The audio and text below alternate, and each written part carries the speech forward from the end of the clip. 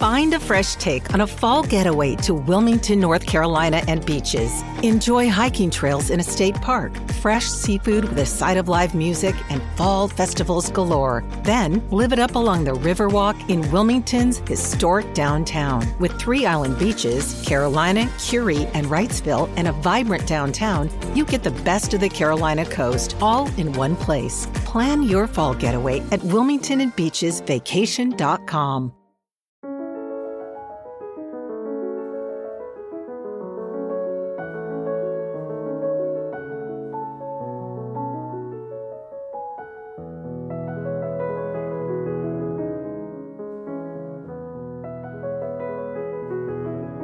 '67.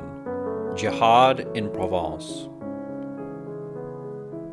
From the 830s into the 880s, Islamic pirates and raiders routinely ravaged Francia's southern coast and sailed up the Rhone River in their search for plunder. In 887, 20 soldiers set sail either from the eastern coast of Al-Andalus or the Balearic Islands towards Provence. Unlike many of their brethren, these 20 were not mudahim, raiders, but mujahideen, soldiers. These men landed near modern-day Saint-Tropez, roughly halfway between Marseille and Nice along the coast. There they took a mountain castrum, known in Latin as Fraxinetum, and turned it into a nigh impregnable fortress.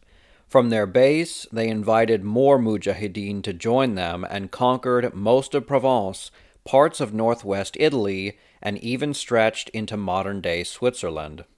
After the crushing defeat at the Battle of Poitiers a century and a half before, Muslims from Al-Andalus revived the Jihad in Francia and warred for 86 years before their eventual defeat.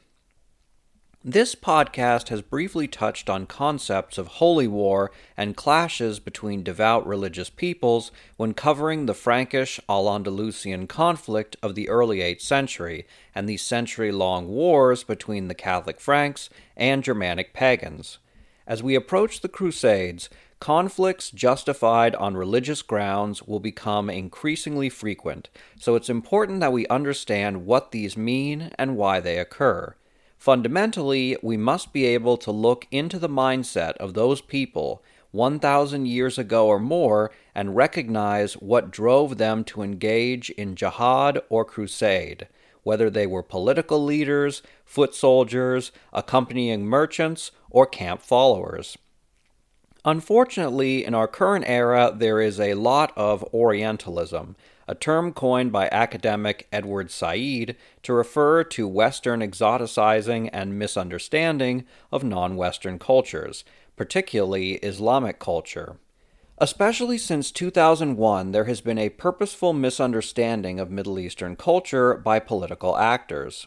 Perhaps the worst form of Orientalism is the concept that European culture progresses while non-European cultures trudge forward slowly or not at all. You've probably heard political commentators use words like jihad, mujahideen, or caliphate and make comparisons between Islamic societies from a millennia ago to modern-day terror groups. This is a gross misinterpretation that fails to take into account the specificities of time, place, and individuals. Let's examine some terms and get into the mindset of those warriors who invaded southern Francia. Medieval Islamic scholars viewed their religion as a system which incorporated politics and culture. In the words of the famous academic Majid Kaduri, according to 10th century Islamic jurisprudence, the world was split into 2 divisions: the territory of Islam, Dar al-Islam, comprising Muslim communities and non-Muslim communities that had accepted Islamic sovereignty, and the rest of the world, called the Dar al-Harb. The Dar al-Islam, in theory, was in constant state of war with the Dar al-Harb. The instrument that would transform the Dar al-Harb into the Dar al-Islam was jihad.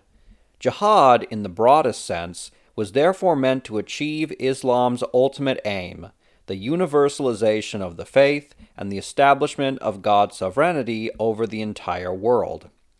In Islamic legal theory, jihad was a permanent obligation upon the believers to be carried out by a continuous process of warfare, psychological or political, even if not strictly military. No other form of warfare, other than jihad, was permissible, whether within Islamic territory or outside it. There are noticeable parallels to 10th century Christian theology, which divided the world between Christendom and everything outside it, called for war against non-believers, and condemned war between believers. Despite prohibitions on interfaith conflict both in Christendom and in the Dar al-Islam, believers most often fought other believers over political, economic, regional, or ethnic differences, or even differences over what represented true belief versus heresy. Now let's talk about the word jihad, which has become quite a scare word in modern times, so much so that Denis Villeneuve's 2021 movie Dune strayed from the books and never used the word jihad, instead using the generic term holy war in the film and even crusade in trailers to avoid seeming racist or Islamophobic. Jihad's original meaning was simply struggle, which could be both internal and external.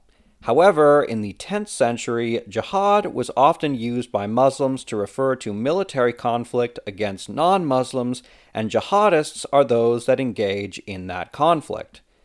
For this episode on Fraxinetum, we're going to use a definition provided by medieval historian Mohammed Balan, who employed the term jihad, specifically in its 10th century Islamic jurisprudential definition, characterizing violence against non-Muslims who did not acknowledge Islamic rule as a religiously sanctioned duty, and describing an act intended to weaken and overthrow the land of unbelief, Dar al-Harb, and bring about the ultimate victory of Islam.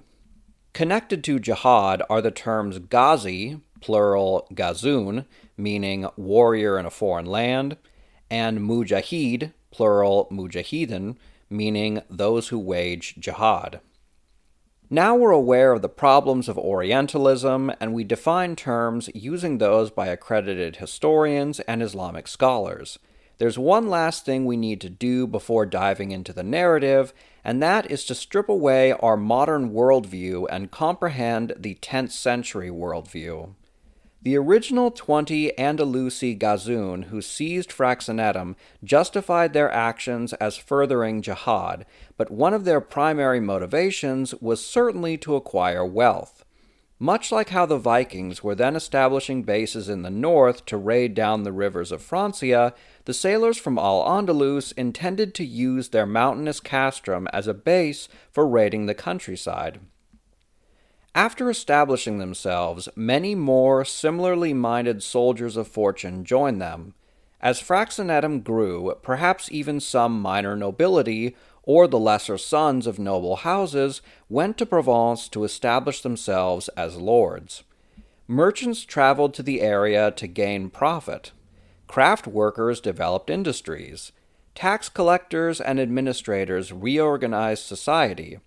Imams arrived to spread Islam to non-believers and attend to the spiritual needs of believers. While mujahideen justified their actions to their Islamic brethren as jihad, many soldiers and immigrants to the area aimed to increase their political power and economic standing. This complexity has been a major stumbling block for modern people trying to understand the past. On the far right of the political spectrum, there are those who equate historical jihadists with the most extreme terror groups like ISIS and Al-Qaeda, claiming that historical Muslims were only interested in killing or converting non-believers while ignoring their other activities or dismissing them as corruption. In contrast, those on the far left, who are more sympathetic to Muslims, claim that so-called religious conflicts were never really about religion. They claim that the jihads and the crusades were all about upstart lords seeking power and poor men looking for wealth. Both of these views fundamentally misunderstand what medieval religious conflict was about, and the truth is not somewhere in between the two. The truth can only be comprehended when we understand and reject the inherent flaws in the logic of both arguments.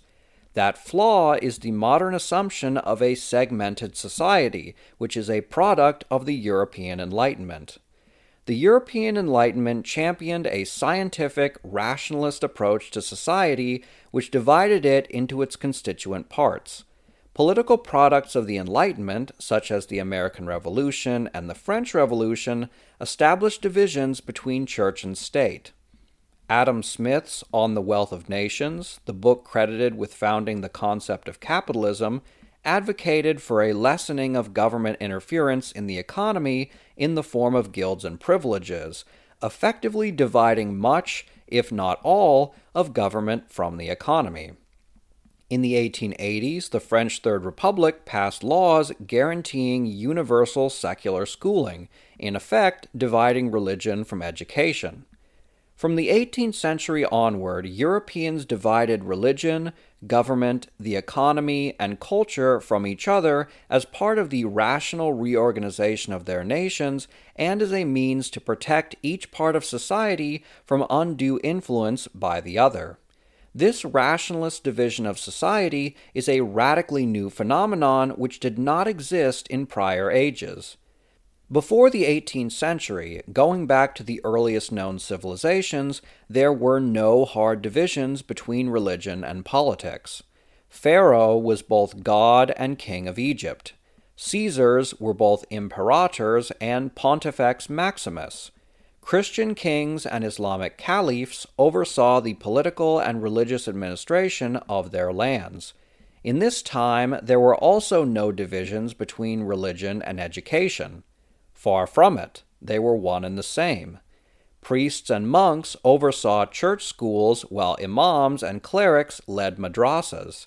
The great natural philosophers and scientists were all clergy, or at least educated by them. There were also less division between the government, religion, and the economy. The government was heavily involved in administering trades. Meanwhile, churches and monasteries owned land which they leased to peasants for profit and engaged in craft work. There's a reason why some of the best beer, wine, cheese, honey, and jam have cartoons of monks on their labels, and the famous French liquor chartreuse was invented by monks in the Chartreuse Mountains. Modern far-right opponents of Islam tend to ignore the political, economic, scientific, or cultural aspects involved in medieval Islamic conquests, chalking them up to corruption. Simultaneously, leftists defending Muslims point to these as evidence that their conquests were for economic and social reasons and religion was just an excuse. But this is a modern perspective that is absolutely wrong because pre-modern societies did not divide up into segments. In the medieval period, there was not religion or politics, it was religion and politics. There was no religion or science, there was religion and science, or to be more exact, religion and natural philosophy. There was no religion or the economy, there was religion and the economy. The Andalusi who took Fraxinetum were looking to make money, but that doesn't mean they were hypocrites or corrupt, as they claimed that they would use that money to further jihad. Lesser nobles invaded foreign lands to acquire new titles and power, which they viewed as furthering Dar al-Islam because they were replacing non-believing aristocrats with believers, who just happened to be themselves. Likewise, the Islamic merchants who profited from conquered territories made money which supported the Dar al-Islam. Moreover, economic success and infrastructural development were both an incentive to join Islam and a demonstration of how great it was. Medieval peoples didn't view merchants as parasites profiting off of holy war, unless they were really stingy. They were an integral part of the process of Islamization as they facilitated the creation of a better society. The same can be said of industry. Finally, monumental architecture was both a testament to the glory and power of their creators, but also a means of inspiring the faithful and impressing non-believers. if you look at the medieval period through a modern lens, you're going to get it wrong. Jihad was all about religion, but it was also all about power, and it was all about economics. We can say the same thing about the holy wars the Franks fought against the Germanic pagans, and soon the Crusades. Holy wars were about everything. Even if an individual was furthering their religion and political state for selfish or ignoble reasons, that didn't change the fact that most people operated with the worldview that religious, political, and economic expansion were one and the same. Pre-modern society at large combined all of its constituent parts, and it is only recently that modern peoples separated them. All right, well, that was quite a precursor. Sorry, I just knew that if I did an episode on jihad in France, I'd get some far-rightists erroneously relating it to modern times, and some leftists calling me racist and Islamophobic. I'm doing my best, folks. Now, on to the history. Our story begins in 759 when the first Carolingian king, Pepin the Short, conquered Narbonne, the last Islamic holdout in Francia. From the Battle of Toulouse 721 to the fall of Narbonne, the Christian Franks won a 38-year on-and-off conflict with Arab Berber Muslims from Iberia and northern Africa. Their victory contained the Islamic polity of Al-Andalus south of the Pyrenees. Far more devastating for Al-Andalus was the overthrow of the Umayyad dynasty by the Abbasids in 750. The Abbasids rapidly claimed dominion over most of the Islamic world, leaving the Umayyads in Iberia utterly alone. Also, the Berbers of North Africa revolted, meaning that the Andalusian Umayyads faced Spanish Christian enemies in the north, the Franks in the northeast, rival kingdoms to the south, and the Caliphate in the Mediterranean. It was not a good time for Al-Andalus. But if history teaches us anything, it's that things can always get worse. In 774, Charlemagne conquered the northern half of Italy. The Lombards crowned him with their crown of iron in Pavia, while the Pope bestowed on him the Roman title of patrician. Throughout their history, the Franks had been subpar sailors even as they were among the best soldiers on land. A stereotype which will prove fairly accurate for the next 1,000 years or so. Meanwhile, the Italians were by that time excellent sailors. They brought naval expertise to Charlemagne's kingdom, while he installed internal peace and generous economic sponsorship. These three things put together meant that the Franks had a strong Italian-based navy in the western Mediterranean. Charlemagne's navy defeated Muslims in the Balearic Islands while reinstalling Christian rulers who were dependent on the Carolingian Empire. Later on, Frankish sailors repulsed Islamic raiders in Corsica, Sardinia, and across the Italian and Frankish coasts. The Andalusi navy was overmatched and largely confined to the eastern coast, even as the Franks dominated the western Mediterranean and the Byzantines dominated the east. In the meantime, the leaders of Al-Andalus put down rebellions, fought against Christian holdouts in the north, and tried to maintain stability, even as the world turned against them. Then, in 826-827, exiled Andalusi sailors conquered the island of Crete, south of Greece. There they established a ribat, a frontier state. Their primary military base became the capital of a prosperous state whose sailors simultaneously engaged in trading, raiding, and conquest, each feeding the other and bringing in wealth for the island. In relatively short time, Crete attracted scholars and merchants from across the Islamic world. The ribat became the Emirate of Crete and developed an adaptive political structure. It recognized the Abbasids as their suzerain and could call on their aid when attacked by the Byzantines.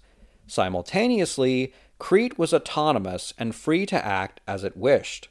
The Emirate of Crete would serve as a useful blueprint for future Islamic conquests and was an important evolution in overall Islamic grand strategy. During Islam's first century, it spread rapidly and directly warred with large-scale powers. After these initial victories, Islamic expansion stalled. Unable to conquer India, Byzantium, and Francia, Muslims adapted and learned how to conquer economic and military hotspots such as Crete, then Sicily. In 814, Louis the Pious became Emperor of the Franks. As energetic and intelligent as he was, he could not fill Charlemagne's massive shoes. 3 of his 4 sons regularly rebelled against him, with only the young Charles the Bald remaining perpetually loyal to his father. Chaos in Francia presented opportunity for Andalusi pirates, who jealously watched the Abbasids conquer Sicily and use it as a base for raids of Italy. In 838, Andalusi pirates raided Marseille, inaugurating a whole new era of Islamic attacks against southern Francia. These pirates even established a base on the island of Camargue, which they used to raid up the Rhone River, although ironically they were soon attacked by Vikings who forced them to leave. That pretty much sums up how bad things were getting in Francia. Southern Franks were saved from Islamic Andalusi raiders by pagan Viking raiders.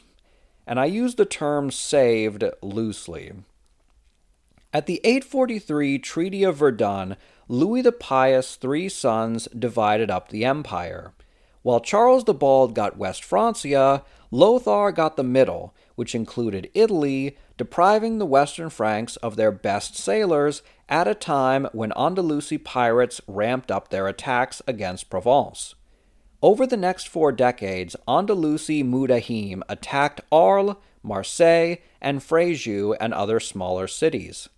In 877, Charles the Bald died and left West Francia to his sickly son, Louis the Stammerer, inspiring a number of local magnates to declare their independence, among them Boso of Provence. In 887, the self-styled King of Provence died, leaving a fractured country to his 7-year-old son. Recognizing that political paralysis and even chaos occurred whenever a monarch died, 20 Andalusi Mujahideen sailed to a relatively unpopulated area along the coast of Provence and seized the old Roman fort of Fraxinetum, which overlooked a small village of the same name. This became the center of an entirely new Islamic polity in southern Francia, known to history by its most famous fort. Today's episode is brought to you by Factor. Factor's delicious, ready-to-eat meals make eating better every day easy.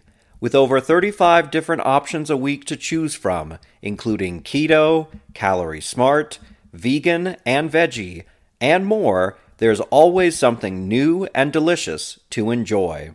With over 55 nutrition-packed add-ons, Factor is your go-to for all your dietary needs. Cheaper than takeout, healthy, and easy to prepare, Factor provides all the restaurant-quality meals, snacks, smoothies, whatever you need, they've got it. And with food ready to heat and eat, you won't have to deal with the regular kitchen mess. Factor is giving out a special deal for our show's listeners.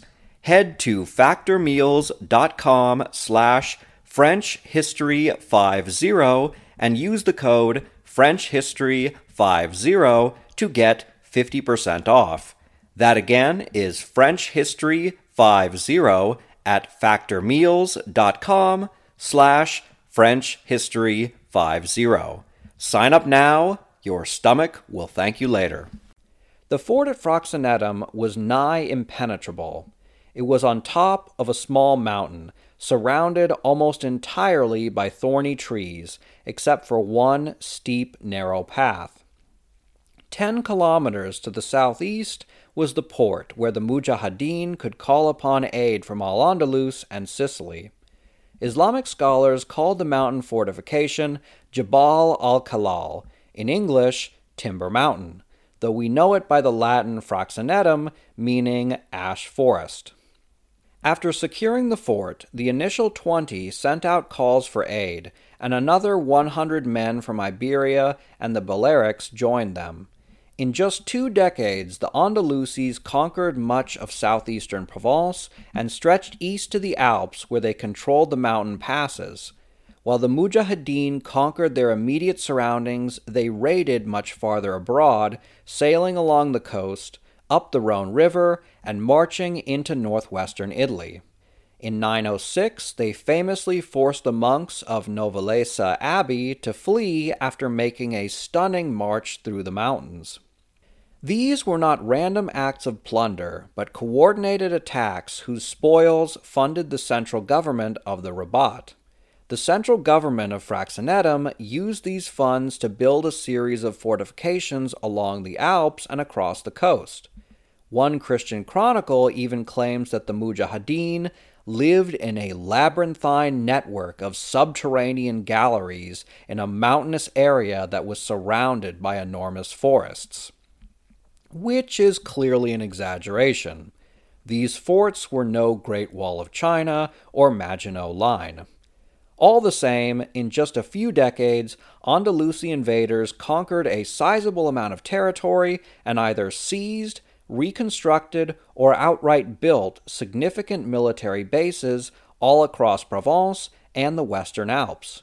These forts allowed the Mujahideen to continually threaten northwestern Italy and southeastern Francia, though they managed to raid far beyond that territory. In 921, a raiding party destroyed the church of Saint-Nicolas near Montjoux and the monastery of Saint-Pierre at Bourg-Saint-Pierre, both of which are in modern-day western Switzerland, roughly 400 kilometers from Fraxinetum. Over the course of its existence, Andalusi raiders from Fraxinetum even went north into Alemannia, though the majority of their raids focused on Provence and western Italy. When they weren't raiding, the Mujahideen captured pilgrims traveling from Francia to holy sites in Italy and held them for ransom. Most were allowed to pass while paying a small fee, though according to one Christian chronicle in the early 920s, Andalusi soldiers caused an avalanche to kill a group of Anglo-Saxon pilgrims so that they could loot their corpses. Now we have to ask, what impact did the Mujahideen have on Provence? Well, wouldn't you know it, but the Christian and Muslim sources disagree on this issue. Christian sources claim that the Muslims devastated and depopulated the area, while Islamic sources claim the Andalusis settled a largely unpopulated area and developed it. There's some truth in both accounts. Obviously, the Mujahideen caused a fair amount of disruption when they conquered the region. They sacked a number of important monasteries and churches, killed resistors, and forced some locals to flee. But after the initial conquest, they brought in large amounts of wealth, which they acquired through raiding. Wealth from raids attracted Muslim merchants from across the Mediterranean, bringing in even more wealth. Craft workers emigrated from the Dar al-Islam to Fraxinetum, bringing their expertise with them and founding new industries. Muslim farmers brought crops from their native lands and possibly introduced buckwheat into the region. This is just a guess, though the word buckwheat in the provincial dialect of the French language is blé sarrasin, the Saracens' wheat, Saracen being a medieval catch-all term for Muslims. Some scholars argue that Muslims introduced the cultivation of cork and the method of turning pine resin into pine tar, which was used to caulk wooden ships. Historian Mohammed Balan notes that this is supported by the fact that the French and Provençal word for tar, goudron, quitron, is derived from a similar Arabic word, catron. He further argues, the existence of distinctly Arab and Berber agricultural and pastoral practices can also be inferred from the fact that certain species of goats native to North Africa are herded in Provence, while the raising of pigs is rare, a detail that can be attributed to the period of the Andalusi Muslim presence. The archaeological remains of pottery, metallurgy, the manufacture of weapons, and forestry have also been cited as indicative that non-military activities were relatively widespread at Fraxinetum and that there were possibly artisans and other skilled Muslims among the warriors there.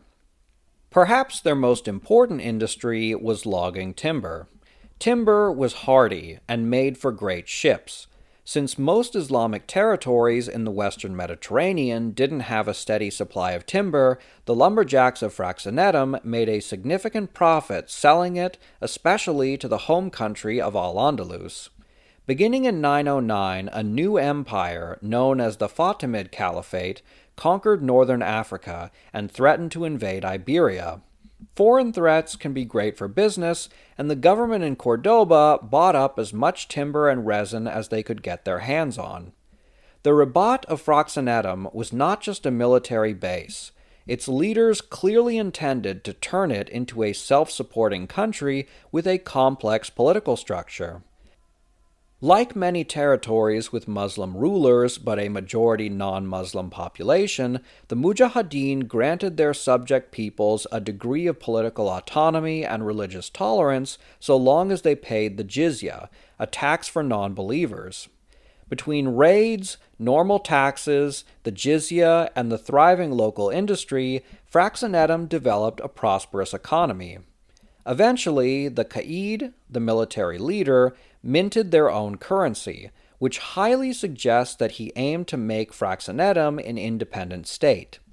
Yet during its existence, the Qaid never claimed the title emir, or governor, meaning that its leaders never felt strong enough to declare independence. As successful as they were, they remained surrounded by enemies on three sides and dependent on aid from Al-Andalus.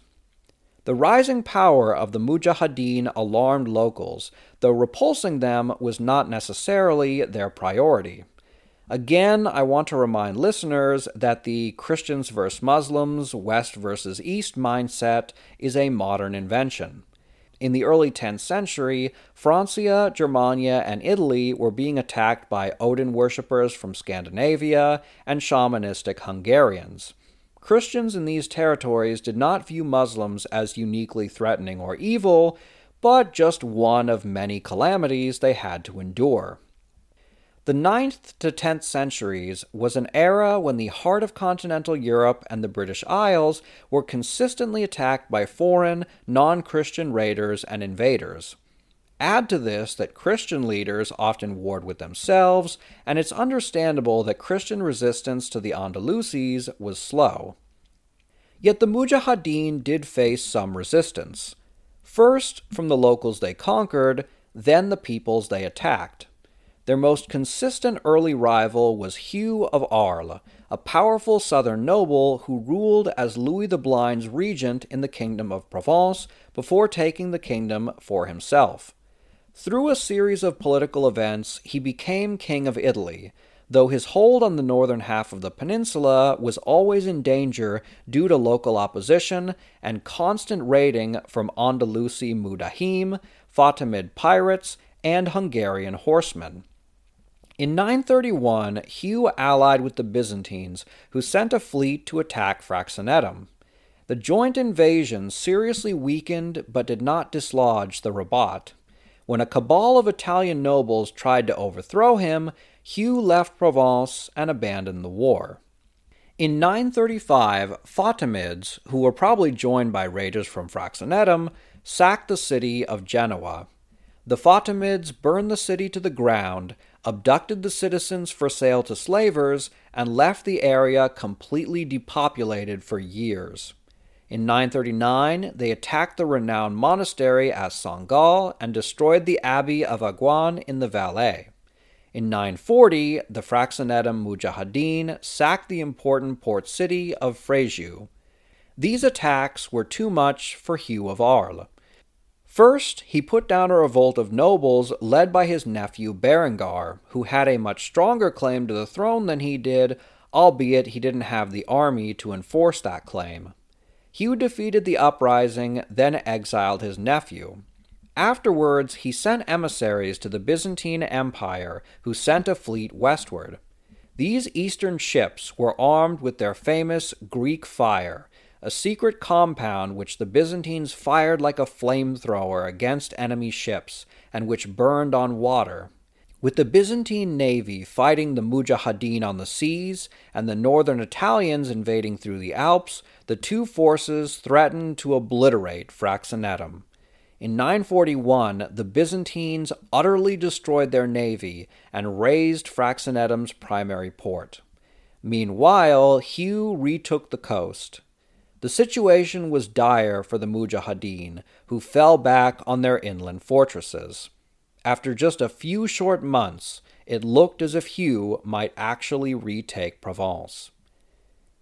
Now, if you've listened to my podcast long enough, you should have a sixth sense for when there's a twist coming.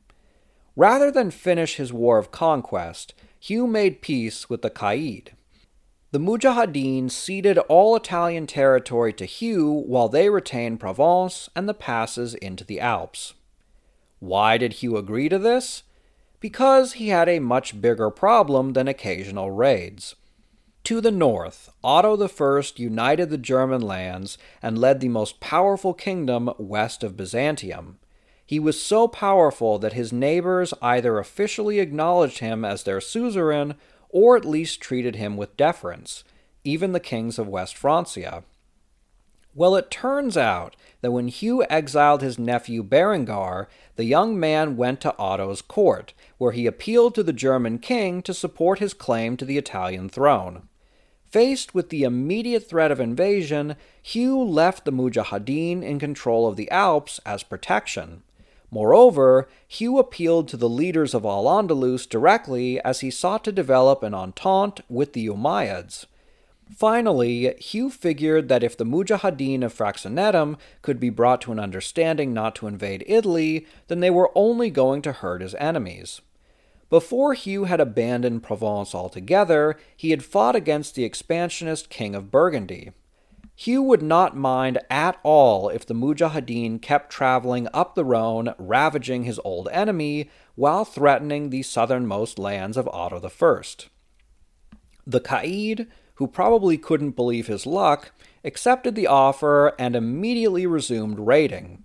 The Mujahideen also continued their practice of taking tolls from Christian pilgrims entering Italy and even killed some who refused to pay.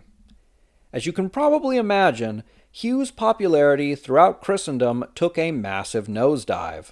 One priest compared him to King Ahab, who was seduced by Jezebel and led his people to worship the false god Baal.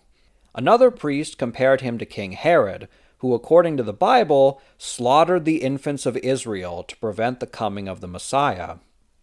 In 945, Berengar marched south from Germany and overthrew Hugh, who left for Arles, where he died 2 years later. While Hugh had lost his throne in the deal, Fraxinetum flourished, reaching the height of its wealth and power. The Provençal Mujahideen grew too powerful and acquired too many enemies to last. In 939, Ramiro II, king of Leon, won a major battle at Simancas, expanding the Christian kingdom at Al-Andalus' expense. Then, in the early 950s, Otto I gave aid to Christians in Provence to fight against the Mujahideen. The German king was expanding his influence south, and he both wanted to excise an enemy, cast himself as a defender of Christendom, and ensure secure passage through the Alps into Italy, which he would soon conquer. Otto simultaneously sent embassies to Al-Andalus demanding that they stop giving aid to Fraxinetum.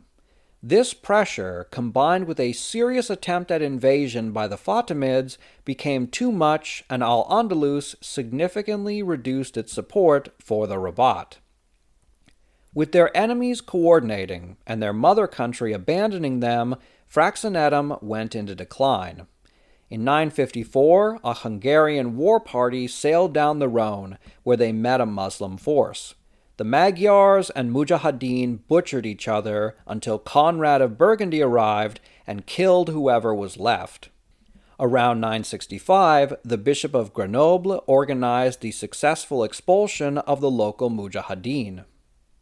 The downfall came in the summer of 972, when soldiers guarding the passes seized Bishop Maiolu, abbot of Cluny.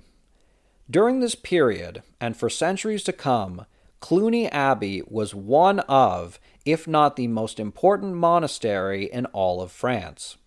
Moreover, many Christians considered Maiolu to be a living saint who had miraculously healed one of his fellow monks. Maiolu was leading a group of Christians returning home from a pilgrimage in Italy when on the night of the 21st of July, Mujahideen captured him. The bishop sent a letter to Cluny, writing, "Maiolu, a captive, wretched and in chains, sends greeting to his lords and brothers, the monks of Cluny.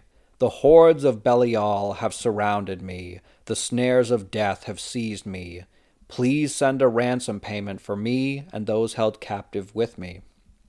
In response, the monks absolutely ransacked one of France's greatest monasteries and raised 1,000 pounds of silver for his ransom. The Mujahideen released Maiolu, who returned to Cluny, but his capture sparked outrage across Christendom. In late summer 972, Guillaume of Provence led a coalition which included soldiers from Provence, Septimania, and northern Italy.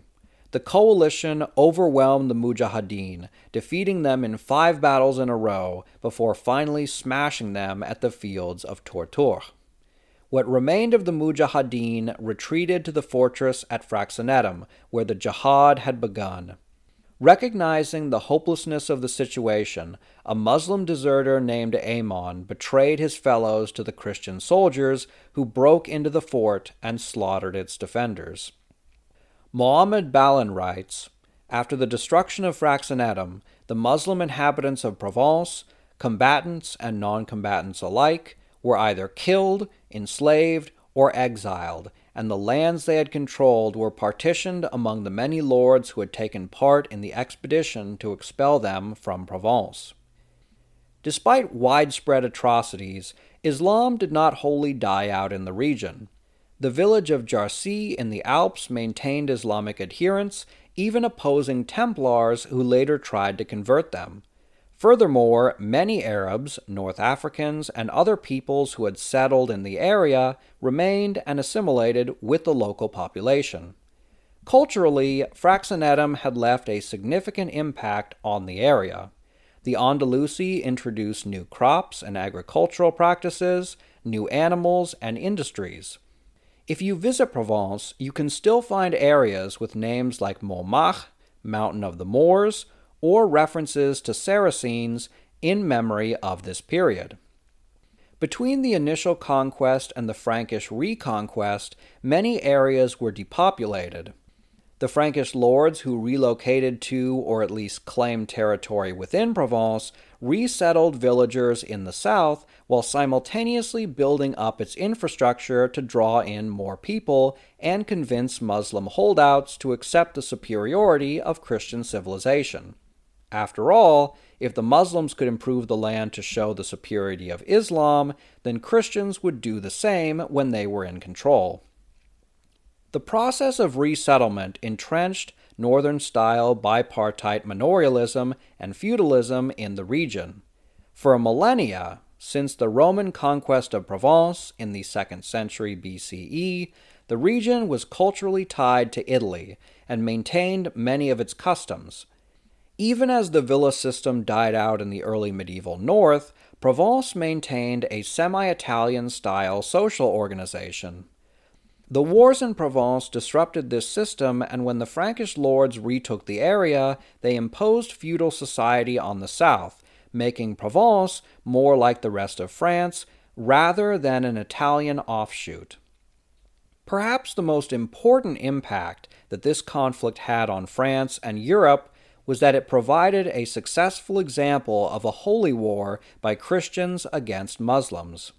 Christian theologians had debated the concept of fighting a war for religion's sake since St. Augustine of Hippo, who wrote in the early 5th century, "They who have waged war in obedience to the divine command, or in conformity with his laws, have represented in their persons the public justice or the wisdom of government, and in this capacity have put to death wicked men, such persons have by no means violated the commandment, Thou shalt not kill. Since then, Christians regularly justified fighting wars for religious reasons. The Franks, more than any other people save perhaps the Byzantines, justified wars on religious grounds. When Clovis founded the Kingdom of Francia, he led his people to convert to Catholicism and regularly warred with Arians. Under expansionary Merovingian and Carolingian kings, the Franks warred with Germanic peoples and forcibly converted them while burning their sacred groves. When the Vikings settled the coasts of Frisia and Normandy, Frankish lords demanded that they be baptized, thinking that conversion might estrange them from their fellow Odin worshippers and make the Northmen more like the Franks. These wars had mixed success politically, as the Franks conquered, then ceded land to other ethnic groups. Religiously, the Christians were victorious. By the 11th century, the Germans, Vikings, and Hungarians converted to Christianity, ending the pagan threat. With paganism disappearing, Christianity and Islam became the only major religions in the Mediterranean. As Christians warred with Muslims, popes promoted the idea of holy war as a means of defending Rome from Islamic invasion. The very heart of Christendom regularly came under attack during the 9th century, and in 846, Arab raiders sacked St. Peter's Basilica and St. Peter's beyond the walls. Pirates from Sicily attacked Ostia in 849 and pillaged Roman suburbs in 876, leading Pope John VIII to call for a Defensio Totius Christianitatis. As Mohammed Balin writes, although this goal never materialized during his lifetime, the ideal had a long-term influence and was arguably first applied when Pope John X assembled a coalition of knights, which he personally led and eliminated the Muslims from Monte Garigliano in 915. The expulsion of Muslims from Monte Garigliano was perhaps the first organized and explicit Christian reconquest against Muslim forces. This reconquest of a village was soon dwarfed by the War for Provence, as Franks reconquered an entire region, fighting numerous large-scale pitched battles and besieging fortified locations. The capture of Mayolu served as a rallying cry for faithful across Francia and Italy, and its effects rippled through West European theology. In the mid-11th century, Odo of Châtillon became Grand Prior of Cluny Abbey, where he regularly heard and repeated the story of Mayolu capture and how it inspired the war in Provence. On the 12th of March, 1088, Odo became Pope Urban II. 7 years since his elevation, Urban returned to France. On the 27th of November, 1095, at the Cathedral of Clermont, Urban delivered a speech imploring faithful Christians to retake the Holy Land. This speech directly led to the First Crusade. Historiography from the early 1900s claimed that Fraxinetum was a mere pirate bay. Starting in the 1970s, historians re-examining the region overturned these false assumptions. The Rabat of Fraxinetum and its fall fundamentally changed the demography, politics, culture, and industry of Provence. Even more importantly, the reconquest, Christianization, and resettlement of the region served as a blueprint for the Crusades.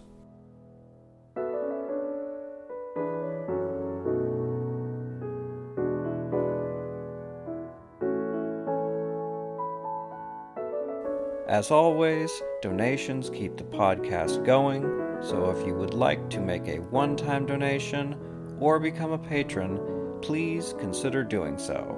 Thank you very much for your continued support. You've worked hard for what you have. Your money, your assets, your 401k, and home. Isn't it all worth protecting? Nearly 1 in 4 consumers have been a victim of identity theft. LifeLock Ultimate Plus helps protect your finances with up to $3 million in reimbursement.